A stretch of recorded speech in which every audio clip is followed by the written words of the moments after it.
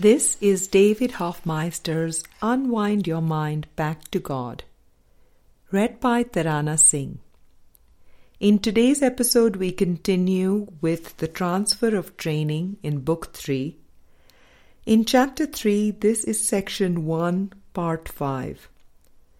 Time, Space and Personhood, Part 5 of 6.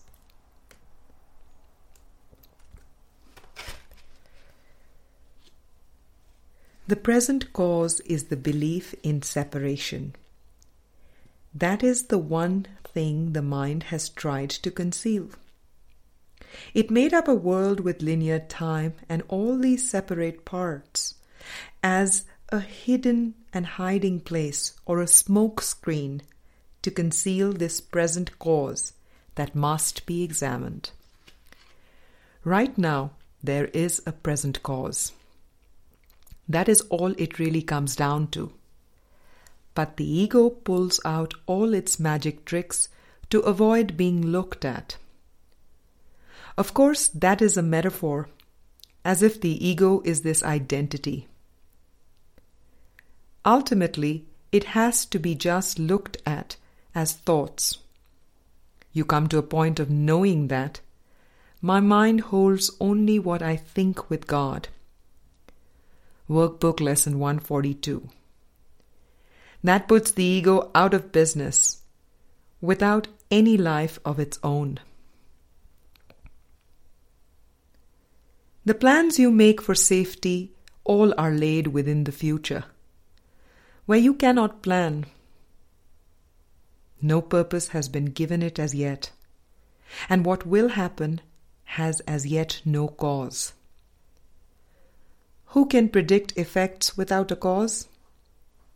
And who could fear effects unless he thought they had been caused and judged disastrous now? Text chapter 26, section 8, para 5.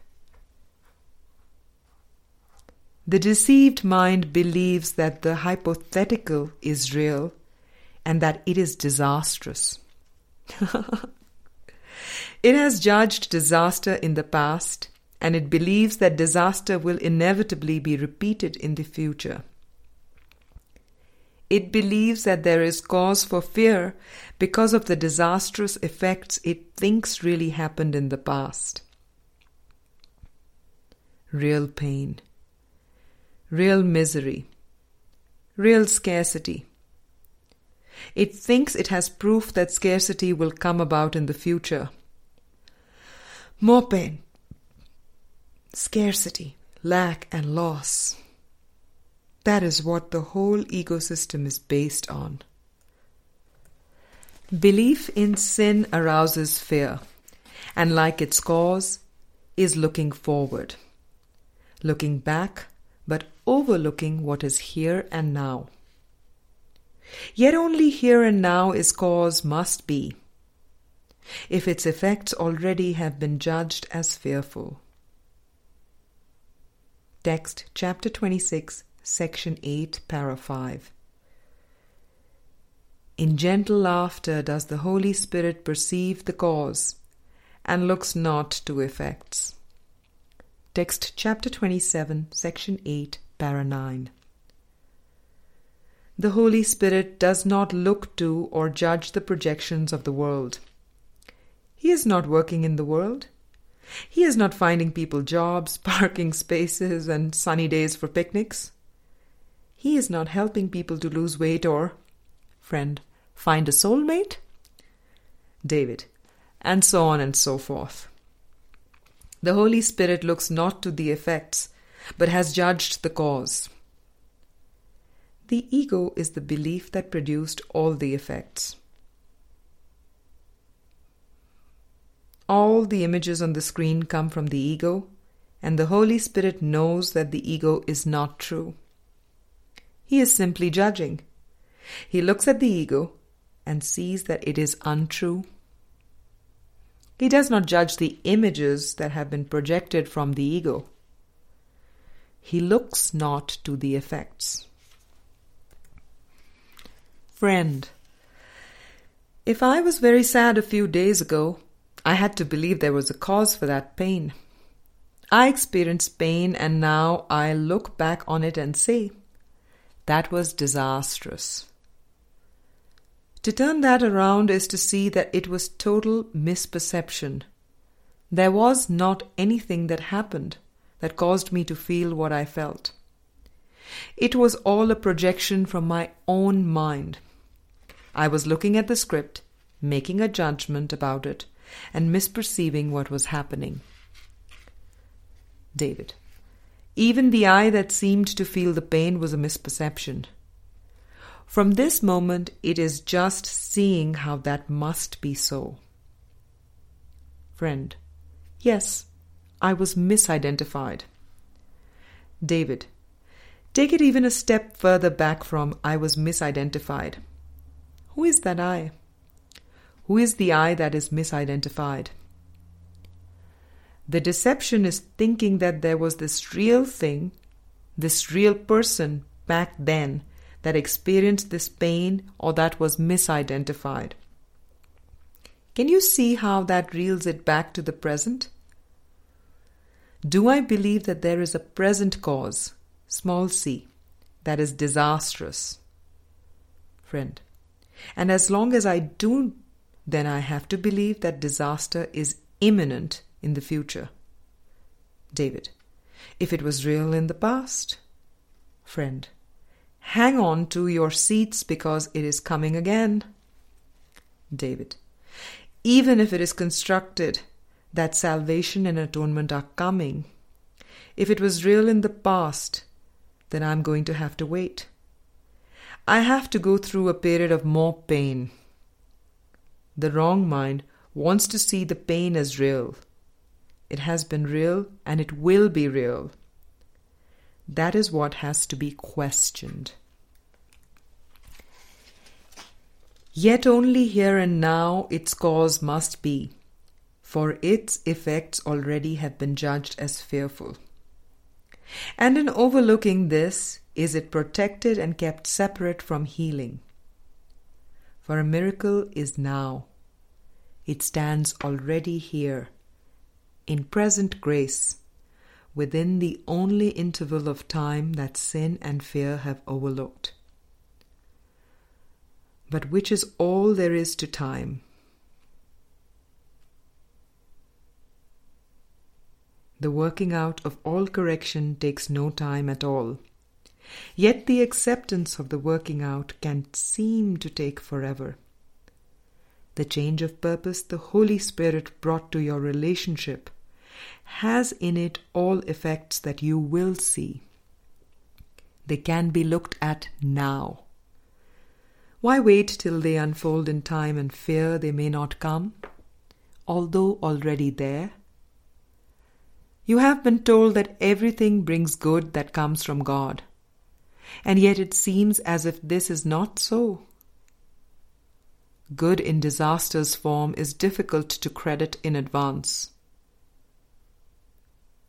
Nor is there really sense in this idea. Text chapter 26, section 8, paras 5 and 6. Friend, yeah, great. Thank you for adding that. David, that relates to what you were saying earlier. You want the experience. It can say all kinds of things in here, but until you have the experience, and Jesus is saying, right. Good in disaster's form is difficult to credit in advance. Friend, I do not understand what you are saying by that. David, if you are experiencing confusion, frustration, and lack of peace in any form, then words like, you have been told that everything brings good that comes from God, might sound nice, but it is not your experience. It does not make any sense. If God gave answer to the separation, where would He have placed it? Would He have placed it in the future? Or would He have placed it in the present? Wouldn't it be cruel to place it in the future instead of the present? That would mean that there would be a gap between you and the acceptance of it. What if He has laid it right under your nose, so to speak? What if it is right here? And what is blocking your awareness of it if it is right under your nose? Friend, do not leave me hanging there. Why should the good appear in evil's form? David, God has given you the present answer. The Holy Spirit is right here, right now. Friend, how can who I am be yet to come? David, why should the good appear in evil's form? And is it not deception if it does? Its cause is here, if it appears at all. Text chapter 26, section 8, para 7. Its cause is here is referring to the good. The cause of good is here if it appears at all.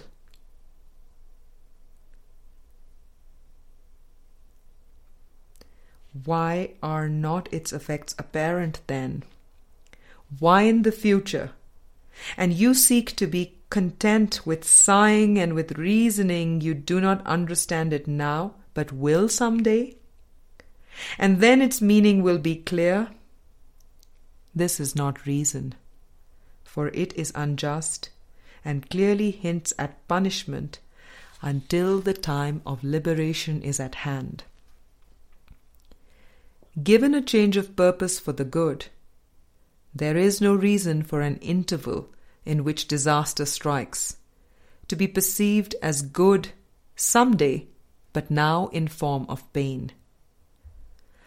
This is a sacrifice of now, which could not be the cost the Holy Spirit asks for, what He gave without a cost at all. Text chapter 26, section 8, para 7. Look at that reasoning. Why should the good appear in evil's form? And is it not deception if it does? There is cause for joy right now. If I am not experiencing the joy and the peace and the rest, it cannot be that God is withholding anything. It is not like the sun is not shining if I am covering my eyes with my hands, wishing it were not so dark. Oh, that is what the deceived mind is doing.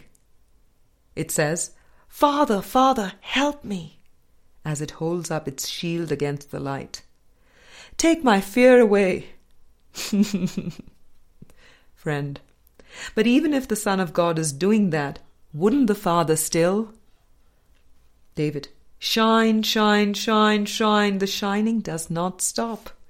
All the Father can do is shine. But will the mind be aware of it? Friend, won't the Father pull your hands away? David, no way, no way.